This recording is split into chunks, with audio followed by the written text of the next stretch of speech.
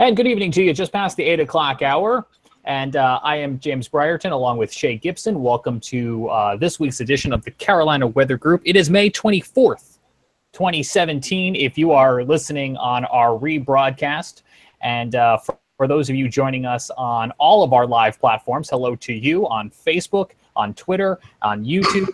Please feel free to comment throughout the show. We're going to have a very busy night for you.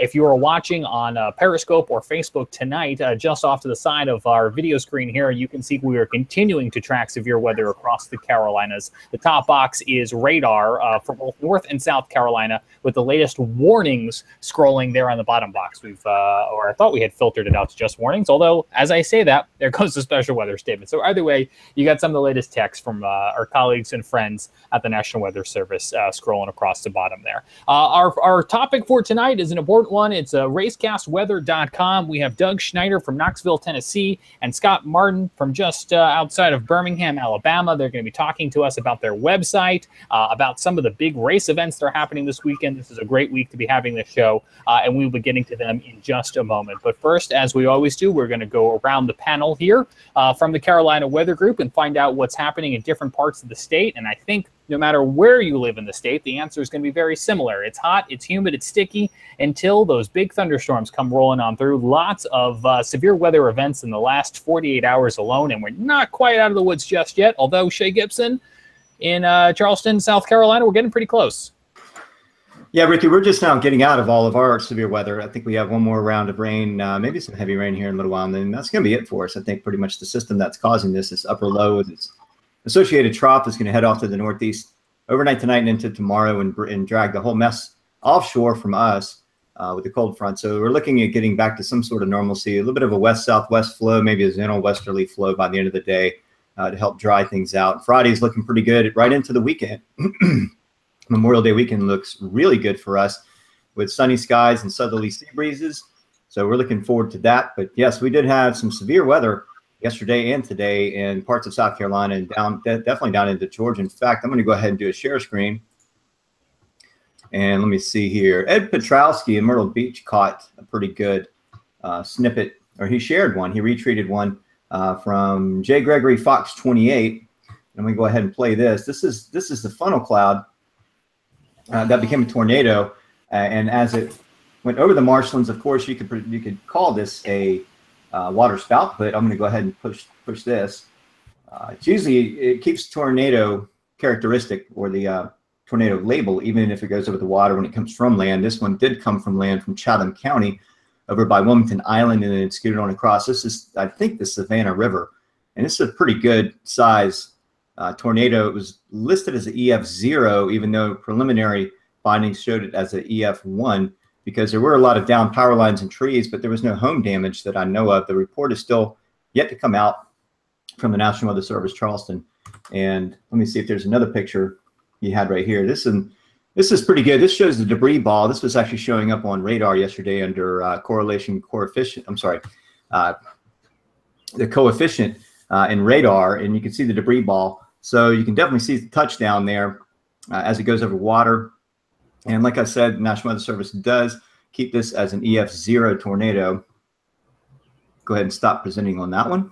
And that pretty much, that is pretty much the only one down in that area. There was another one that was supposedly sighted a little bit further off to the southwest. The mid-state South Carolina today, let me see if I can get this one on screen. We did have some more activity. And I know, James, we want to get back to the show, so I don't want to get too much into this, but we did have some severe weather today with tornadic activity near Prosperity. This is showing up in near Columbia, just northwest of Columbia, Prosperity. EF0 tornado, house is damaged. You can see the little bit of a line there. There's another one here that I think was a different system. So a few spotty tornadic activity cells going on in the southeast. I think there was a little bit more up in North Carolina. I'll turn that over to you.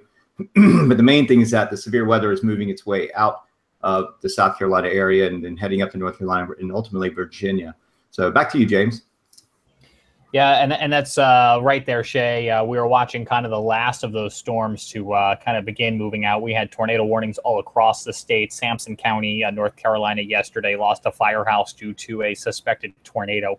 We are going to come back at the end of the show and kind of break down the latest storm reports. The reason I want to do that at the end of the show as opposed to the start of the show is for two reasons. A, we do not have any tornado warnings right now in North Carolina or South Carolina. Certainly, if we did, we would kind of focus there.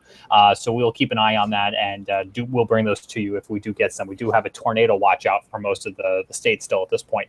The other reason, as Shay mentioned, the National Weather Service 2 days in a row here of some severe weather, and I think, frankly, they are still working on getting as many of those storm reports out as quickly as possible, and they are working their hardest, and I really just want to kind of give them as much time as possible before we kind of go office by office, region by region here in the Carolinas and break down some of those. So we will get to that coming up. That's right, James. The survey teams are out. So a lot of the WFOs or weather forecasting offices, they have survey teams. They have 2, maybe 3 people that are going out to survey the site, do investigation, and sort of gather the information to classify whatever tornadoes that have touched down and get these damage reports in. So that's what we're kind of waiting on. Yeah, and I think we'll have a little bit more information in the next few minutes or so. Even as we were just coming on air, I was watching Columbia publish some reports from the storms you mentioned. But some of that information is really going to come in the next 24 to 48 hours after they get on scene and have a chance to look at this with their own human eyeballs. So, we're not going to have everything here tonight, but we will bring you what we have coming up. Let's bring in our guests now. Again, Doug Schneider and Scott Martin. They run a website that some of you may have seen. If we have a lot of race fans out there, it's called racecastweather.com. And Doug, I will start with you. How's the weather in your neck of the woods? Well, we're having storms today over here in East Tennessee. But Scott and I are really looking forward to some good racing this weekend with the Indy 500 coming up. We have a sports car race up in Connecticut that we're keeping an eye on. And then, of course, the NASCAR race over in Charlotte is a big one, too. So got some big races coming up this weekend we're excited about. Big Memorial Day races coming up, so we're so glad you guys were able to join us this week. And let's go to Scott, who's just outside the Birmingham area. What about you? Did you see any of those storms coming rolling through your neck of the woods? We had a few that got strong today, and the National Weather Service only issued SWAs on those. But as far as severe weather, we've been pretty fortunate today. We're on the bottom side of the low that's moving through the southeast right now, so we're still having some moisture come through, some scattered storms, but nothing like what's up in the Carolinas right now. Yeah, absolutely. And even the state of Georgia, all that entire Peach State at one point today under a tornado watch. So an impressive system yet again. Our thoughts are with everyone who maybe has been affected by these storms one way or the other. So, gentlemen, I want to start the conversation just by taking a step back. And for anyone who's not familiar with your website, I'm hoping one of you can kind of give us a elevator pitch or a synopsis, if you will, about what your website's all about. Sure, I can do that. Well, Racecast Weather is something that Scott and I started about 3 years ago, and it kind of grew out of my forecasts that I do for social media for the sports car and IndyCar races across the United States. I started doing those in January 2014 just because I have an interest in both weather and in racing. So I would do my own forecast just casually, seeing what the weather is going to be for any particular race that I was going to watch. And then I discovered on Twitter a guy named Brian Neudorf, and Brian does race forecasts for all of the NASCAR races. So I thought, well, my interest is in Indy cars and sports cars, so why not go ahead and start making forecasts for fans, the teams, and the series officials for them to look at and be aware of the weather that's coming in. So I started doing that January 2014. A few months later, I came across Scott on Twitter, and he was also a race fan and also an aspiring meteorologist at the time. And so we kind of got together. We started to work together to do the forecasts, and we decided to call it racecastweather.com, started the website. We're also on Facebook and Instagram as well to distribute our forecasts. And it's just been really fun. It's taken off probably way more than I ever expected that it would. just kind of a fun thing that we do. And yeah, it's really gotten a good reception from fans and teams as well. Oh, that's fantastic. So even the teams themselves coming to you to find out what the weather is going to be for the races that they'll be competing in. That's right. Yeah. It's pretty neat. And Scott, what about you? Is there a particular series or race type that you like to focus on? Really, I'm just a big fan of racing in general. I really do love the IndyCar series, especially since I have attended each race that's been in Birmingham since they started a few years back. And that's really grown on me. When I was first, before I started this, I was a big NASCAR fan.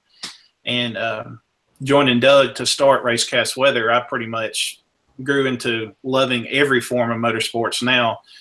Sports car racing is huge right now to me, but unfortunately the best sports car series that we have pulled out of Birmingham this year, so unfortunately I didn't get to see them this year. But all in all, yeah, sports car racing and IndyCar are my favorites right now.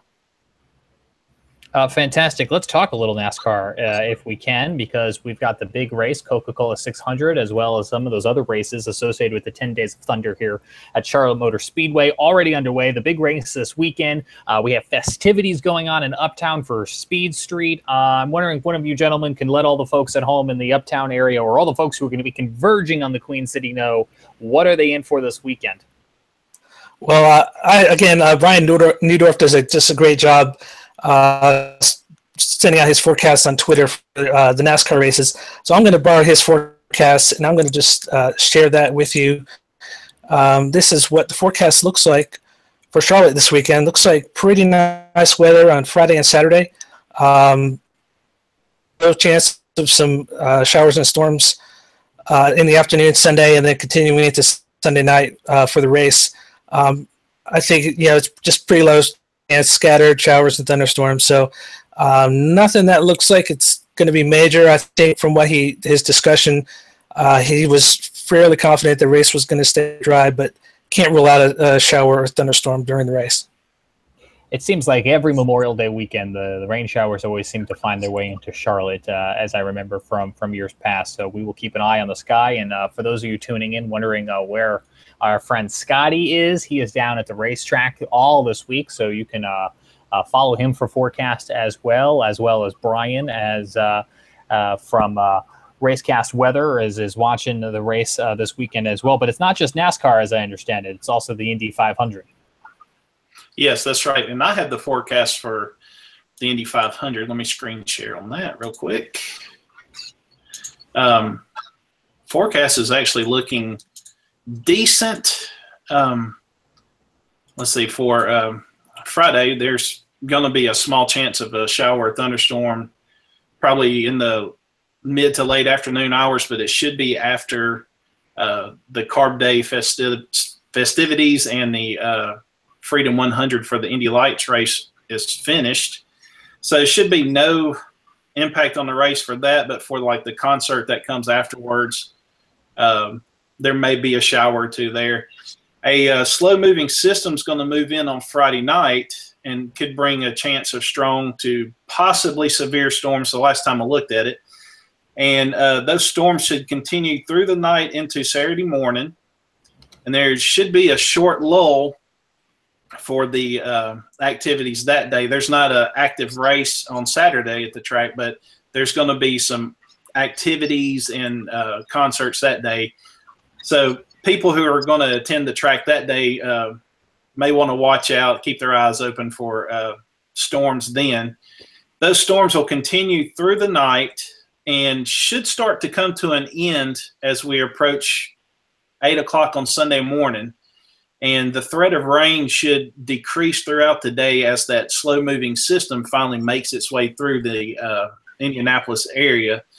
Right now, it says 40% on my forecast graphic, but I'm actually going to lower that by 10% when I do tonight's update. So it's going to be a 30% chance, mostly before 3 p.m. So it doesn't look too bad. I believe they can get the whole race in no problem on Sunday. So you're gonna make a change to the precipitation forecast in your forecast here. What type of data do you look at? Do you have a particular model you like, a particular data set? Mainly, I compare like what far out. I use the GFS and I use the Canadian to kind of gauge on what's going on. And then when the NAM 3K gets in within range, I'll throw that in there as well. And then when we're within 15 hours, I'll throw in the HRRR. And so I'll use a combination of all of those to see what's, playing out in those models. And looking at the NAM, the latest run of the NAM last night, we're showing a good chance of showers, still being around in the area on Sunday morning. And then they're kind of just slowly dissipating as the afternoon goes on. But looking at the latest run, it doesn't look as bad, and they should be out of the area a little bit quicker. Shay, I see you on the microphone. Oh, I'm sorry. Go ahead, Doug. One thing that Scott didn't mention was that he has a background in graphic design, which is really important these days in forecasting. So when he and I teamed up, I was just so glad to find somebody who was really skilled in making some great looking forecast graphics. And Scott has just done a great job with that. And so I'm really happy to have his talents on board with Racecast Weather. And I will second that. Those are some good-looking graphics. We are always trying to make some good-looking graphics here at the Carolina Weather Group, but I do not have a background in graphic design. And I know Shay Gibson does some nice graphics as well. And Shay, I see that you are unmuted. Wasn't sure if you wanted to hop in here with a question. Yeah, nice zeroing in on me there, James.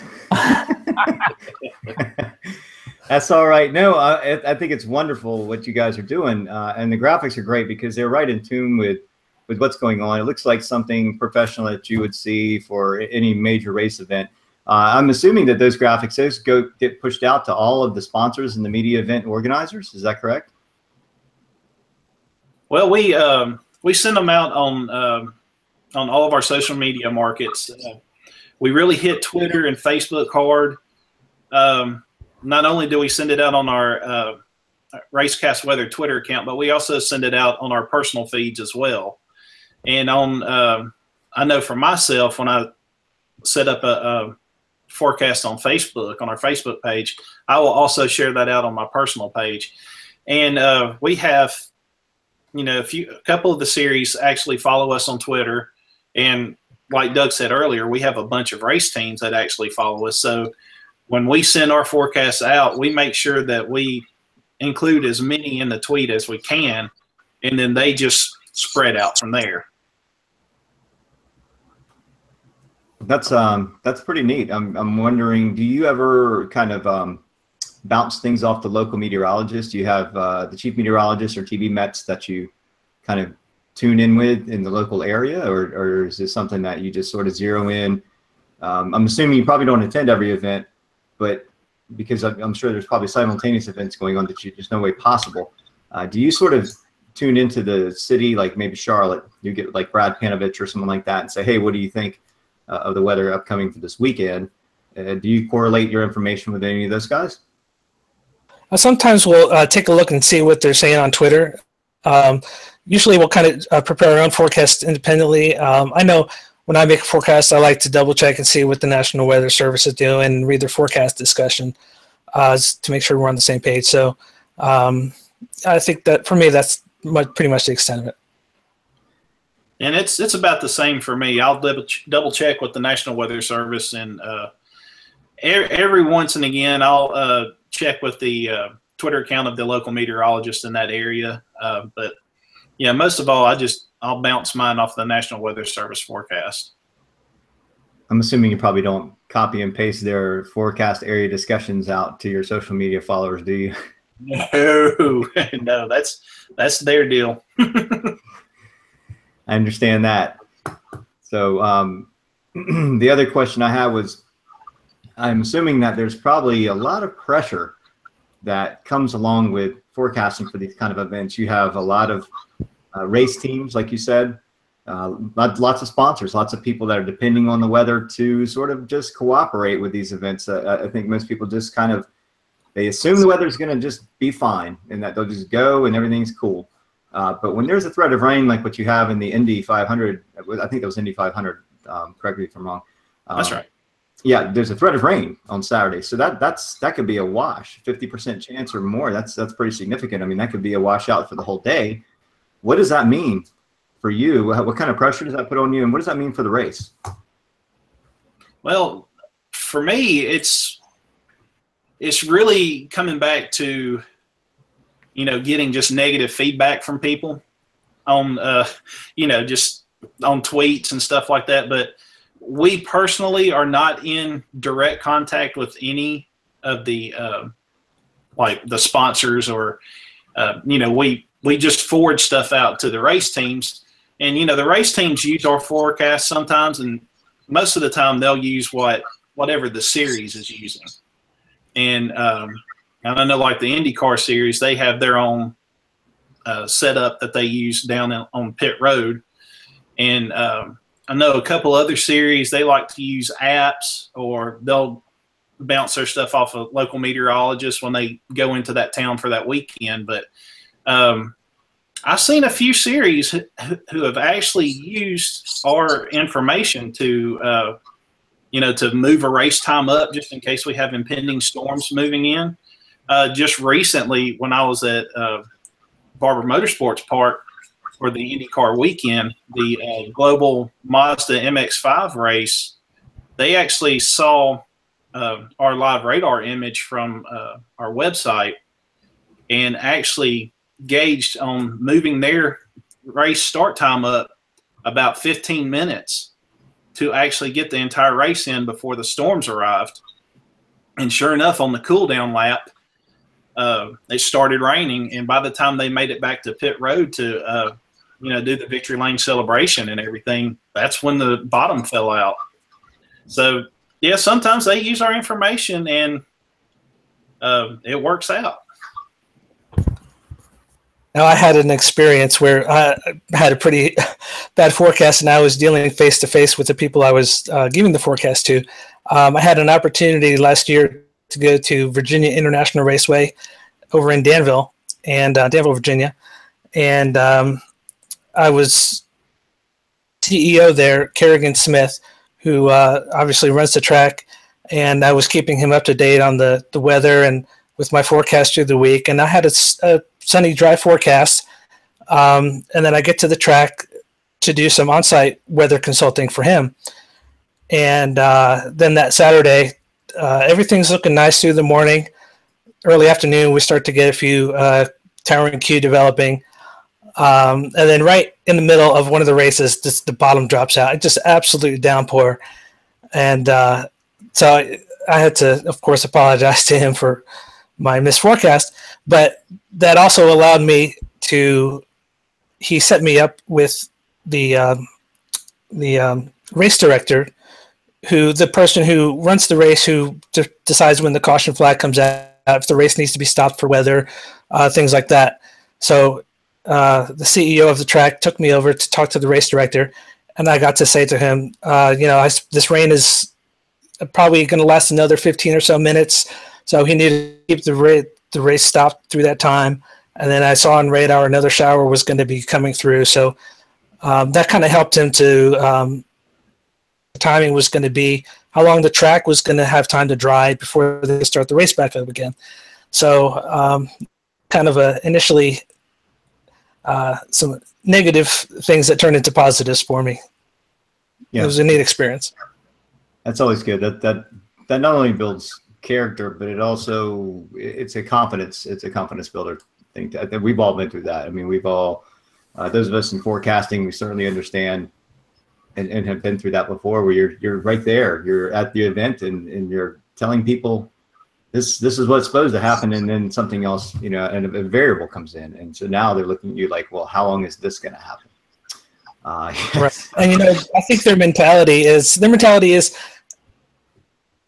what's going to happen is going to happen. They understand that we're going to make mistakes. Forecast is not perfect all the time.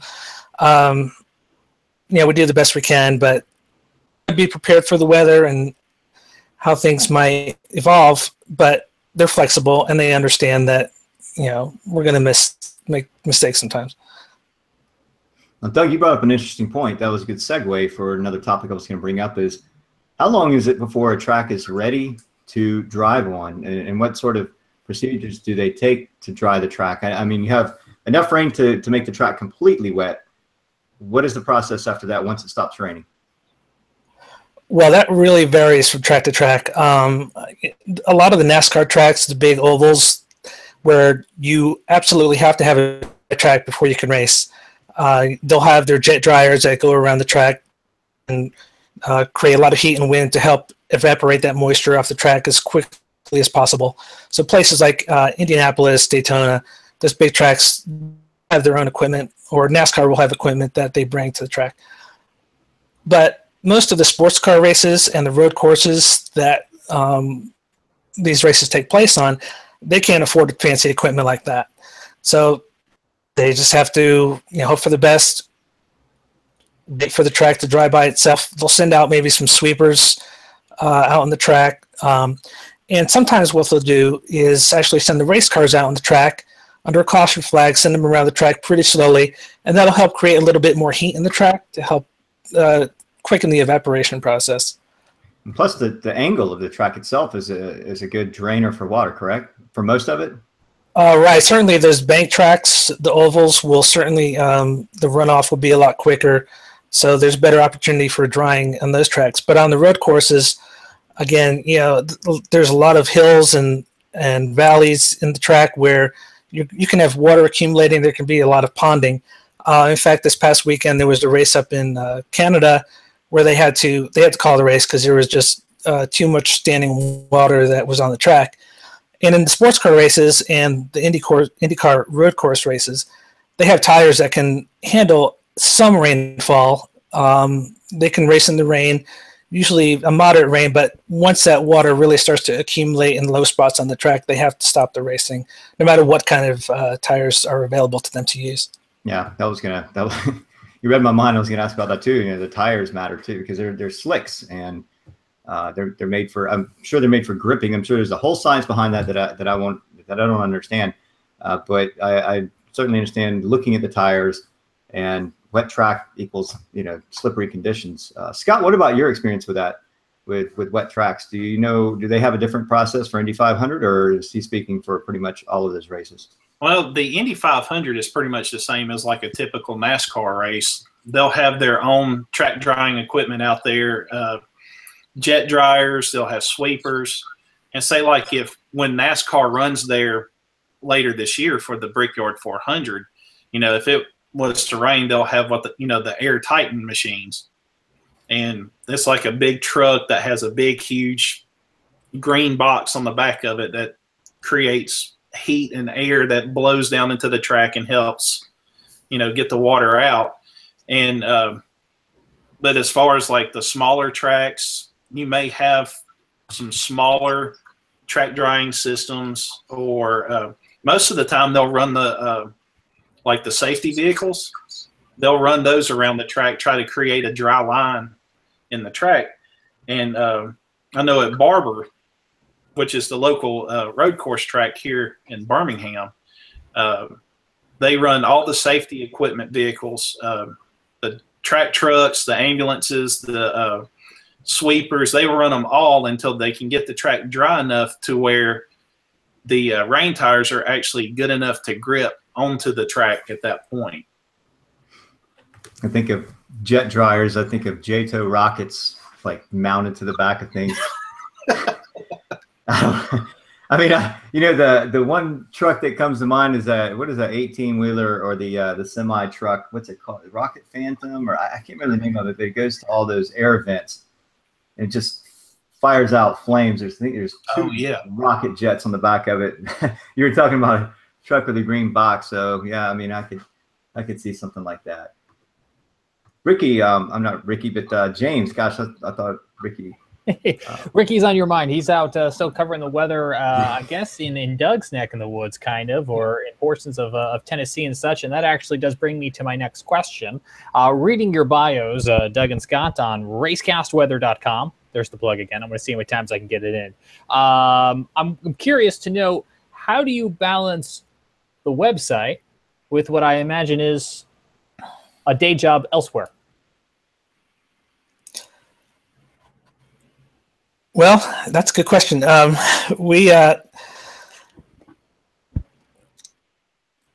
try to do most of our forecasting, obviously at home when we're, Scott works from home, so he probably has a different situation than I have.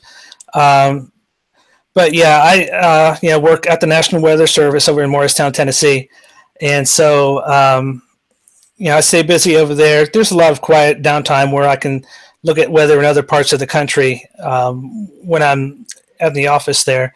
But I try to make my forecast from home for most of the time, and it's actually Scott's probably got a different perspective than I have. Yeah, for me, it's trying to balance it between doing my day work for the Alabama Weather Blog, and I do some contract work with the National Weather Association right now, doing their Journal of Operational Meteorology's articles that are posted up on the site, and then whatever work I have to do, not only here at the house and help with family chores and with spend time with the family and everything. My Racecast weather stuff, when I'm doing forecast, will usually come towards the end of my day before bedtime. But when during the weekend, during an event, I will actually spend time and I'll have my radar pulled up on my laptop over on my side here, and that continually loads the latest image up on our website so people can actually see the radar. I'll have it pulled up. I'll have the race going on a live stream on one corner of my screen, and then I'll have the National Weather Service chat room for that location pulled up on this side to make sure that I'm not missing something if something is issued. But yeah, so sometimes my weekends can be taken up with Racecast weather, but I'm a weather geek. I'm a race fan. My family understands that, and I spend as much time with them as possible. But they know that this is an interest of mine, so they allow me to have time to do this, and some good stuff has come from it. I'm hearing some true passion out of both of you, and that is quite wonderful. And luckily, you've got some day jobs that I think complement your interests, and then things you do for the website. So help to keep an eye on that as well too. Scott, you mentioned that you spend a lot of time on the weekends watching those races. I'm wondering, where did your interest in racing, where did your interest in weather start? Was it in your childhood? Well, it's kind of a long story, but the nutshell is back when I was a real young child and my mom and dad would work, I would spend time at my grandparents' house. And they were pretty afraid of weather. And anytime a thunderstorm would pop up, we would always have to go get in the car and go park right in front of our storm shelter that was right there in our neighborhood. We'd have to park right in front of it. Now, we would listen to National Weather Service radio out of Birmingham and listen to the late, great J.B. Elliott if a warning came out, and he'd give us the latest updates. And so I guess my passion for weather started from there, but then it really caught hold of me on April 27th, 2011. At the time, I was living in Fultondale, which is just right outside the northern part of Birmingham. And of course, the tornado, the big EF4 that came up from Tuscaloosa through the northern part of Birmingham, missed my house within a mile. And if it would have stayed on its same path, it would have leveled our neighborhood. But right before it got there, it kind of turned to the right a little bit and headed away, and actually lifted a little bit for about maybe 10, 15 miles before it got to the east side of Jefferson County. So after that day, my passion for weather really took off because too many people lost their lives that day. And I wanted to be able to make a difference. And I wanted to be able to get the word out and to keep people safe in severe weather, especially, not only here, but everywhere. And then, of course, with the racing deal, when that came along with Doug asking me to join him, it was, a no-brainer. I mean, we've had issues at the track where the racing series or the track would issue severe weather alerts, and there's no severe weather within 100 miles of the track.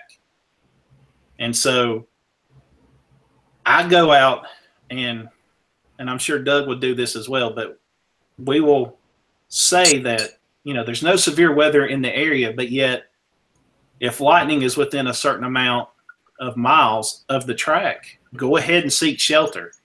And I know what the tracks and the series are doing is trying to get people to pay attention, but you got to use the right terminology, and you got to be truthful with the fans in the series when it comes to the weather. Absolutely. I could not have said that any better myself, and I appreciate you sharing that story from your childhood as well too. Certainly a scary situation, and it's always a good reminder of just the fine line between being in a storm, being in a tornado, and not. So I was tracking a possible tornado just last night in Georgia for a friend who is a high school teacher and was at a school function. And I mean, it was a matter of, maybe a mile looking at that storm track. So, a good reminder of just that fine line. Let me ask the same question to Doug. Where did your interest in racing come from? Your interest in weather? Well, my interest in weather came in 1979 when I was 5 years old, and I was living up in northern New Jersey, and Hurricane David came up the East Coast. And by the time it reached New Jersey, it had weakened quite a bit, but still it had flooded our street and knocked down trees. And I was just absolutely fascinated with weather from that moment on. So that's when I fell in love with weather. And in high school, I visited the National Weather Service office, and that's when I knew that that's the work that I wanted to have and the career I wanted to pursue. My interest in racing came probably in the mid-'80s when I watched Richard Petty win his 100th race, which was in the Pepsi 400 at Daytona. And I kind of grew up mostly a NASCAR fan with some interest in IndyCar and sports cars. Probably in the last few years, my interest in NASCAR has kind of waned a little bit. But yeah, I've really enjoyed combining my two loves of weather and racing together to do Racecast Weather with Scott. A child of northern New Jersey, I'm thinking two thoughts. One, you must not like snow if you're living here now. And two, not too many race fans from up north. Well, first of all, I love snow, actually. I do. That's one thing I miss about New Jersey. Not a whole lot I miss about it, but that is one of them. Yeah, there were not very many race fans. I was kind of a loner in my interest in NASCAR up in New Jersey. But yeah, then my family moved to North Carolina when I was in high school, and I was right in the thick of it. And based on the bio photo on your site, North Carolina State University grad. So yes, happy to have you on the Carolina Weather Group tonight. Shay, back over to you. Share same interest. Hurricane David. I was actually here in Charleston for that. I was, what was I, 7 years old? There was a couple of ice storms before that got me interested. But Hurricane David, I think that one got me. That one hooked me right there. So from a very young age. So I hear you on that. Hurricane David was a pretty interesting storm. There was several other things that happened around that time too, 77, 79. And yeah, that's really neat. What I want to do is I want to pull up your website here and just kind of let you talk about it, Scott, if you would, and tell us what we can find. Okay, well, on the page that you have pulled up now is our main page, which is in a blog format. And like I said, this is the update that I put up late last night for the Indianapolis 500. I will be putting up an update later tonight. And like I said, like the rain chances will be going down. Scrolling down, there'll be more updates. earlier updates to that. And Doug's forecast for the sports car race, the Pirelli World Challenge up at Lime Rock, will be on down below that. Yeah, there it is. And see, they're going to have a little rain to deal with as well. But yeah, that's our main page. And then right now, we don't have any active radar running, but the next tab up at the top, we have a live feed to radar. And when the event is active, you know, we run Gibson Ridge, and see, this is set for Indianapolis. And like I said, it's not running at this moment, but I will actually have that started tomorrow morning and running. And you'll be able to see live radar as soon as, you know, the radar updates in Indianapolis. We get the feed here at my house, and then it'll F2P it up to the website as soon as it's loaded. So you'll get the latest image every time, and it'll show watches and warnings if there's any. And I also have, you know, my lightning feed through Allison House. So it'll show, you know, the latest lightning strikes on there. The range rings on there, I have them set closest to the track within 10 miles, and then 15 and 20 miles, and then the farthest out is 75, just to give us a good idea about how far out the storms are. And of course, you know, if lightning breaks that 20-mile circle, that's when I'll start sending out, hey, lightning is approaching, you know, be ready to seek shelter. When it gets to 10 miles, that's when I'll put out a tweet saying, hey, y'all need to go find shelter now until the storm passes. So, and then if you go back to our website, I know I need to set it. Well, it does go to another page. 2017 schedules that will show all the races that we do weather for throughout the year. As you see, we do a pretty wide gamut of racing series. Trans Am series, the IndyCar, Pirelli World Challenge. We also do the Mazda Road to Indy Ladder series. Let's see, we do SCCA events and NASA events.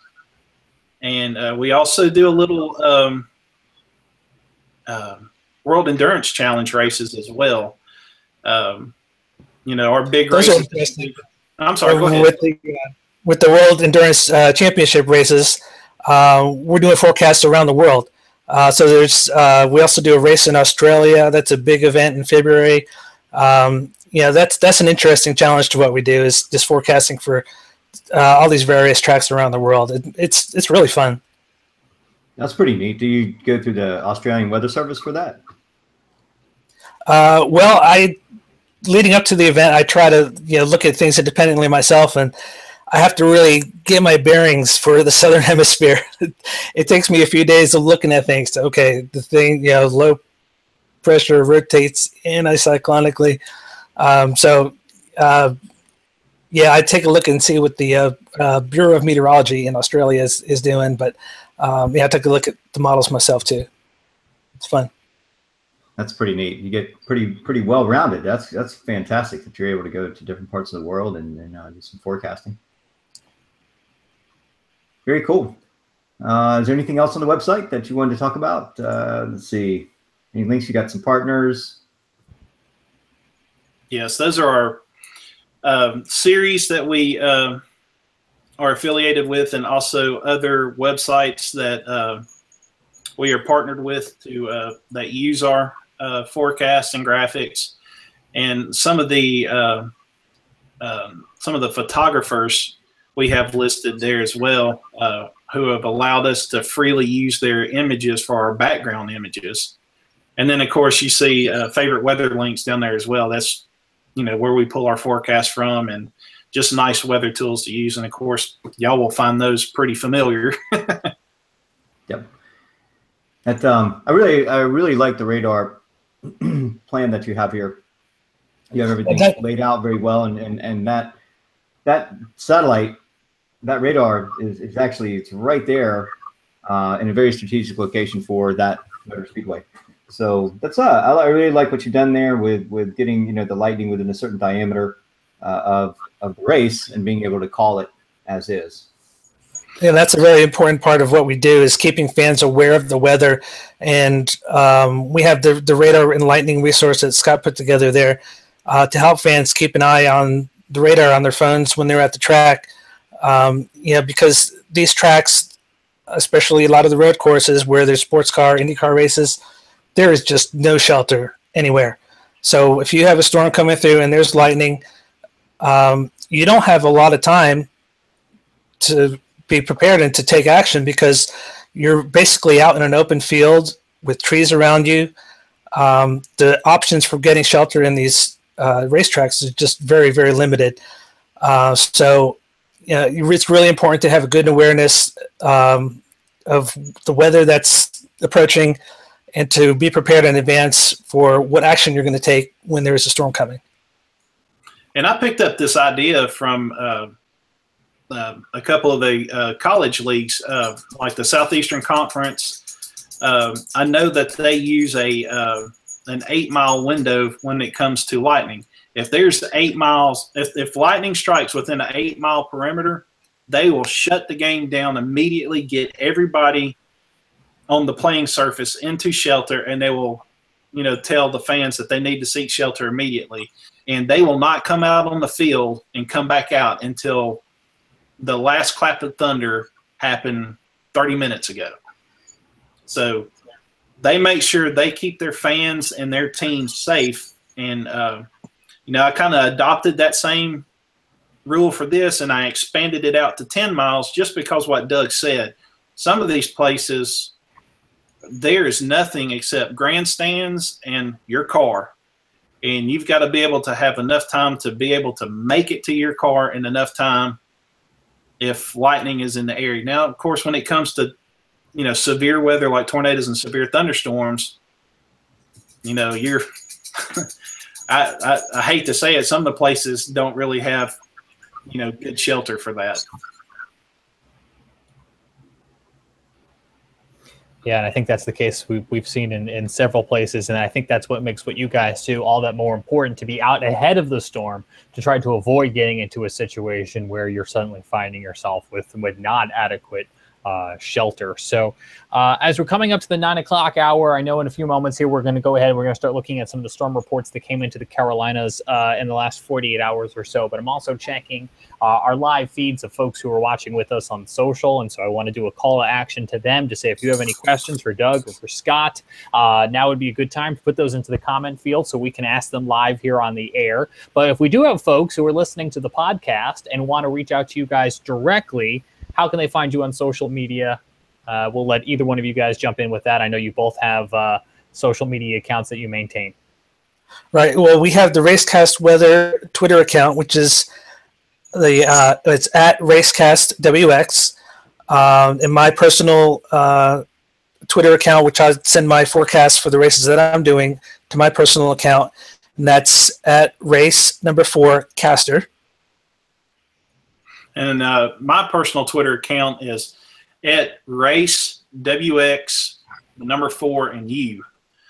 And then, of course, we have our Facebook page as well, which is at RacecastWX, since Facebook now allows to do the same as Twitter with the at symbol at the beginning. So we have that. We also have our Instagram account, which is Racecast Weather. And that's all we have right now at this moment. As far as social media. Oh, plenty to maintain, plenty of outlets for folks to follow you. And I think I heard at least one of you mention that your radar works on mobile. So something for folks in Indianapolis, Charlotte, or elsewhere this weekend to keep an eye on. Yep. Yes, sure does. That's good news too. So, gentlemen, thanks to both of you for hopping on. Is there anything else you wanted to tell us about racecastweather.com? No, just appreciate you guys having us on the show. Yeah, absolutely. You're welcome to stick around if you want to talk to Shay and I after the show, or if you need to run, that's fine too. I know we have some severe weather that is changing our format just a little, so we do kind of want to take a look at what's happening elsewhere across the area. So again, thanks to Doug and Scott from racecastweather.com for joining us on this week's edition of Carolina Weather Group. As we come up to that 9 o'clock hour, Shay, I know we've been keeping a close eye on the radar. And again, if you're watching with us on Facebook, on Periscope tonight on our enhanced broadcast. We still have radar for you at the top of the screen, and we have the latest National Weather Service bulletins and advisories scrolling here on the right side of the screen as well. The good news is we don't have any active severe thunderstorm warnings or tornado warnings right now. We do have some tornado watches that will be allowed to run here for the next 5 minutes or so before they expire. So that's one of the reasons we wanted to kind of hold out on doing this analysis as well too, because a lot of the atmosphere, Shay, is just kind of beat from the storms that came on through, and we've got nothing but maybe one little line left that is between Greenville and Charlotte right now. But Shay, I know you've been watching the atmosphere and keeping an eye on some of these things. I think we've pretty much run this out for the day. Yeah, pretty much. I mean, there's a little area by Macon, Georgia. There's still a few squall lines. There's still a few storm lines that are pulling through Georgia right now. There's still active tornado watches that have just expired across the Midlands. There's one last one that's just lingering along upstate South Carolina and western North Carolina across Charlotte, where this convective line of storms is moving through. And we still have a little bit of energy out there. I think for the most part, most of the areas towards the coastline got that really huge swath of rain today, which pretty much stabilized the atmosphere. So we got rid of the instability that we had earlier on with all the sunshine. And I think pretty much after this line, you see that there's still some activity pulling in from Alabama back here. Montgomery and these areas back here where Birmingham is, you still have some of these showers moving in. This is pretty much wraparound flow along that upper trough. And that could still fire off a few storms overnight and maybe even into tomorrow morning. But I think as it approaches the coastline, you'll find that they'll dry out. As high pressure in the Gulf of Mexico wedges its way in, it'll sort of dry the atmosphere out a little bit from south to north. And that's kind of what we're looking at for tomorrow morning. Probably still a lingering threat of storms into eastern North Carolina tomorrow morning and into tomorrow day. Most of that should clear off to the north, maybe over the Outer Banks and up into Virginia and offshore of the mid-Atlantic, as that upper low drifts off to the northeast. So winds along the coastline, and we always like to check in. Looks like we'll have a pretty strong gradient in North Carolina, so look for the winds to be anywhere from 20 to 30 knots. I mean, we're talking pretty strong along open areas over spots that will get the cleaner fetch. And that'll be more of a southwest to westerly flow. And then as we go down into South Carolina, we find the gradient relaxing just a little bit. We're in the low 20s, and then down into Georgia, northern Georgia, north of Ossabaw or Sapelo Sound, probably see a few upper teens, low 20s, and then fading out as we head down south towards Tybee. I'm sorry, not Tybee, but Jekyll Island, St. Simons, and down into Jacksonville, Florida, where the gradient relaxes. So beyond that, into the weekend, looks like the temperatures are gonna warm up. I did not check the temperatures today. I've been a bad meteorologist today because I went kiteboarding after I got off work, and I didn't look at the latest temperatures, but we could get back up into the 90s. So we're looking at hot, but at least drier weather with sunshine for the weekend, for Memorial Day weekend. And back to you, James. Shay, if you had good kiting weather and you didn't go kiting, I'd be disappointed in you. So I'm glad you went kiting. Yeah, I had to. Is that the right use of the verb? Kiting? Kiteboarding? Yeah, kiting, kiteboarding. Yes, you can play with it a little bit as long as you don't say kite thingy. Kite thingy. Oh, you speak my language so well. How did you know I was going to say kite thingy?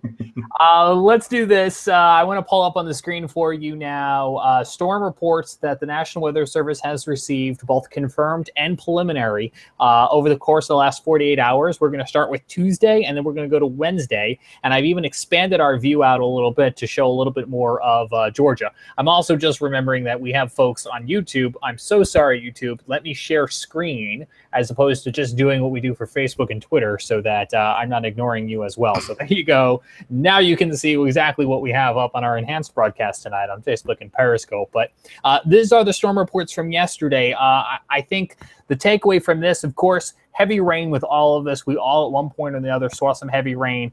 Here is a measurement of nearly 2 inches of rain in the Greensboro area of North Carolina. But we did have one minor injury reported, and most likely a tornado of some sort here. This is going to be, I believe, the Sampson County area as I make my way into Fayetteville. Again, these were yesterday's storms that came on through, but we did have confirmation of some pretty extensive damage to a fire department in this area that was completely destroyed destroyed by this likely tornado here that you can see was on the ground for quite a little bit. Here's some additional information from emergency management, by the way, about that one injury I talked about. Emergency manager reporting there that a mobile home overturned in the Bearskin community.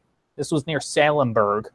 So a minor injury was reported there. And you'll hear us say time and time again, mobile homes are really not a good place to be during severe weather. You know, certainly you don't want to be leaving your mobile home in the midst of a tornado warning. But if you do live in a mobile home community and there's someplace else you can go ahead of time, that is always ideal, because you can see just the destructive nature there of these storms. And there, in fact, is that storm report I talked about by the volunteer fire department that was destroyed by the tornado. So as Shay mentioned a little while ago, the National Weather Service today and yesterday, lots of storm reports coming in. They're going to be trying to go back out and do as much assessment as they can. But you can see what I suspect is even a water spout here off of Kitty Hawk yesterday. Yeah, a confirmed water spout near the OBX fishing pier. So you can see that we had storms across a whole good portion of the state yesterday. Luckily, no tornado reports or even tornado warnings yesterday across much of the central or western part of the Carolinas, but that was not the case if you happen to be watching us from southern Georgia. Take a look at all of those tornado warnings, just one on top of another, which if you'll remember from just a few weeks back, this whole Jessup Hinesville area here, as you make your way down towards Fort Stewart to the south of Savannah, seems to kind of almost be a hotspot for tornadoes this season for some particular reason. So you maybe heard me mention earlier in the show the high school that my friend works at. Here's that storm report from almost right across the street of the high school there. A member of the public calling in, seeing a brief touchdown of a tornado. So the National Weather Service not yet confirming that touchdown there of any sort of tornado in Ludowici, but I was watching that one spin yesterday on radar, and at least radar indicated pretty significant looking rotation there as some of those storms came on through, even on post Fort Stewart having some downed trees and power lines. So I wouldn't be surprised if you saw some scattered outages. Shay, I'm going to let you reiterate a little bit of what you talked about outside the Savannah area and Jekyll Island and sorts here, or is this Tybee here when we were watching this tornado warned cell kind of come into the coast there? Yeah, that I'm trying to remember where exactly that is. That all is marshlands. Tybee. There's yeah, Tybee. There's Wilmington Island, which is in the other window. It all came across Chatham County from land and then went over the marshlands. So that area tends to be a hotspot for tornadic activity. If you go zoom back out and you can look at all of those radar indicated tornado warnings, I mean, just a whole slew of them. And that area right there is sort of where winds shift. So your shear starts to have an effect.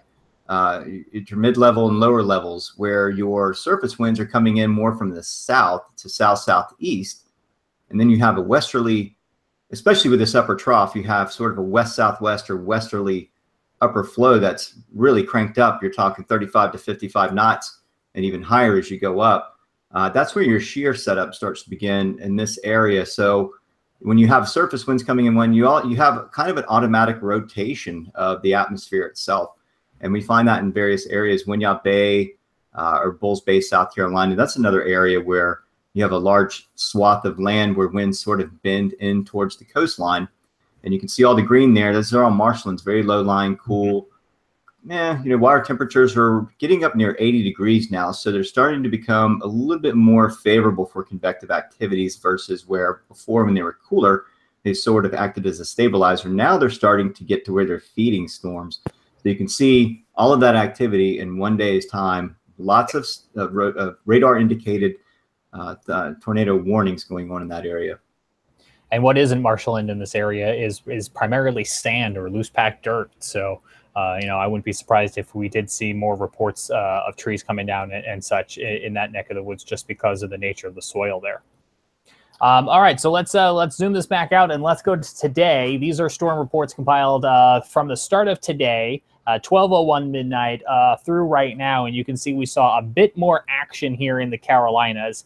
Georgia too, still getting in on some of those tornado storms. Not so much in the Savannah area, although we did get quite an excessive amount of rainfall as you make your way down towards Jackson, Florida. 7 inches of rain near a tornado warning cell there, and even 3 back towards the metro area. So we saw some activity in the North Georgia mountains. That's kind of what kicked off our severe weather day for you. If you were watching in the Carolinas, you saw the line first come through Georgia, of course, and then make its way into the Carolinas. As it did, we saw quite a bit of activity in the Columbia area, not only in regards to heavy rains and flash floodings, as we do typically see kind of in that metro area, it seems, almost every time we get heavy rainfall there because of drainage, but also some of those tornado warning cells to the north and to the west of the city. Clicking on some of these storm reports, again, some of this information here may be a little preliminary, but in Prosperity area, as Shay mentioned earlier, 4 houses damaged as these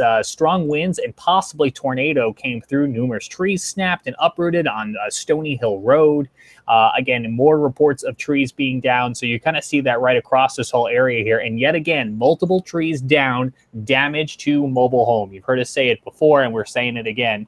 Mobile homes not really the sturdiest place to be during some of these severe storms. Elsewhere across the Carolinas, we did have a little bit of rotation that caught our eye in the Lancaster County area of South Carolina and eventually into the Union County area of North Carolina. Watching this one rotate as well, even had a nice hail core at one point with pea-sized hail being reported in the Buford community. About 1.5 inches of rain fell here. 3 train spotters both reported, or all 3 of them reported, a funnel cloud with rotation in the Buford, Brooklyn, and Elgin communities in that Lancaster area, and that's what prompted this warning here. This is still the Columbia office, but then it actually crossed back into the GSP area as it made its way back into North Carolina and towards Monroe, where it was continuing to cause some damage, numerous trees and power lines down. This is in the Trinity area with, again, possible tornado damage. So it's going to probably take a little bit more reviewing of radar data and also maybe a storm survey team if they do decide to go out to this area to find out exactly what may have happened there. We did not have any tornado warnings in the Charlotte-Mecklenburg area, although we had a nice rotating thunderstorm come through at one point. Did bring down some power lines and tree lines in the Charlotte area, time estimated here by radar. And we also had a flood advisory as we began to see water pooling on area roadways. So again, no tornado warning there, but was watching that storm rotate as it came on through the area. Where we did see quite a bit of reported damage was to the north of Charlotte and to the west of Greensboro, stretching essentially from just outside the Statesville area in Iredell all the way up towards Martinsville, just outside there on the Virginia line. We did see some broadcast reports of damage. We have several observed sightings of a tornado. This was near the Courtney Elementary School gymnasium that was destroyed. You may have saw those pictures making their way on social media as well in Yatkinsville there when the ceiling collapsed. Several vehicles actually flipped. People were trapped inside their homes for a little bit. So I'm sure the National Weather Service will be heading out there to get an eye on the ground if they haven't already, because it does sound, in fact, like what is being preliminarily reported as possible tornado damage may, in fact, be the actual thing here, as we have, again, a kind of several cells here, or one cell really that was kind of tracked for several polygons is what I was trying to say. So we had this warning going for quite a little time as we were watching it cause some damage and spin on radar, again, as it made its way from Statesville, North Carolina, past Winston-Salem, and all the way up to Virginia. Those warnings stretching for quite a little while of time. I was trying to see if I could click on the warning and get a better time for you, but I'm not sure I'm able to do that in this particular view. Up in the mountains, we did have at least one tornado warning just outside of Morganton a little bit earlier. Not seeing any preliminary reports of tornado damage there, although we did have some trees down. This is in the Marion area from either that cell or the severe thunderstorm. But what I also want to mention is we did have a big flooding concern in the mountains with between the land and the landscape there, and the fact that it's been raining for so long in the Carolinas. The water didn't have a whole lot of places to go, so we actually had a preliminary report at one point of a landslide in the Marion area. I don't see it here, but I saw it in chat earlier today, and emergency management was checking that out. So I'm sure next week when we're all back for the Carolina Weather Group, our friend Scotty can fill us a little bit in more from what the Foothills Weather Network was seeing. But you can see a lot of those flood flood advisories and warnings and such right up through that higher elevation just because of the terrain there, and even stretching back across Virginia and in upper northern North Carolina. These were kind of the last tornado warning cells of the evening that were kind of in that, I believe, Rocky Mount area. Yeah, sure enough, there it is. And so we don't have any preliminary storm reports in just yet. Doesn't mean there hasn't been any storm damage, but as we talked about at the beginning of the show, it takes kind of everything a little while to kind of funnel on through the system. So we are waiting for more information to possibly come in on that. Even Florence getting in on the action today for a single tornado warning there issued for that neck of the woods. And Shay, what is this little symbol here? I got a cloud with a question mark. Tide gauge. Yes, high tide. That is you can see 7.19 feet mean low level water. That is because we are in king tides along the coast. And so what that means is perigean spring tides. It means it's the moon and the earth are the closest together that they can be, usually during a new moon, but sometimes during the full moon. This is actually a lower king tide event than normal, but with the added rains, I'm glad that the rains tapered off, because last night it was very problematic. We had a lot of flooding around the area yesterday. We had flash flood warnings, and the high tide, higher than normal tide that began today, technically, it still was higher yesterday, and that sort of exacerbated the situation, especially in the evening times for those low-lying areas. And the known spots definitely flooded out. There were lots of streets closed downtown. So that's why they're mentioning that, because of exactly where the tide gauge is. And the fact that we have higher than normal high tides coming in, they're going to mark that on that LSR every single time. Fantastic. So glad you're here to explain all that. It looks like, by the way, our tornado watches have all but expired. A few counties hanging on here as you make your way towards the coast in the Newport, Moorhead City area of North Carolina. And I think those will be falling off here shortly, because as we're looking at radar, things are really beginning to wind down as this front kind of comes on through. And we've already kind of stabilized the atmosphere, not expecting to see a whole lot of activity elsewhere across the Carolinas tonight. And I think that is certainly some good news. We can all take a little bit of a breather. And as Shay mentioned, maybe, just maybe, get in some nice weekend weather here in time for the holiday. There's a smile from Shay. He's looking forward to his Memorial Day weekend. I know we've run a little long here tonight, Shay, so I want to thank everyone who's stuck around with us, and also thank again Doug Schneider and Scott Martin for telling us all about their Racecast weather website. Be sure to check them out, especially with so many race activities happening this weekend. It's certainly going to be a good resource. Shay, any closing thoughts from you?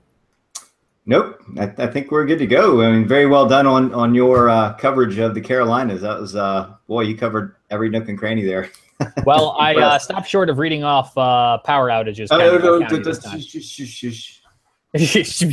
But I think Shay is in for a good holiday weekend, and I hope so many of you are at home. We will continue to watch the weather. Be sure to follow us on Facebook, Twitter, YouTube, and all of our platforms, and even at CarolinaWeatherGroup.com, because as many of you maybe have seen, when the severe weather was rolling through the area, we have live streams up for you, watching radar and all the latest information from the National Weather Service, because we do want to keep you informed across the Carolinas, across the Piedmont, and across the entire Southeast. So on behalf of Shay Gibson, I'm James Brierton. Thanks so much for tuning in to the Carolina Weather Group, and we'll see you right back here next week.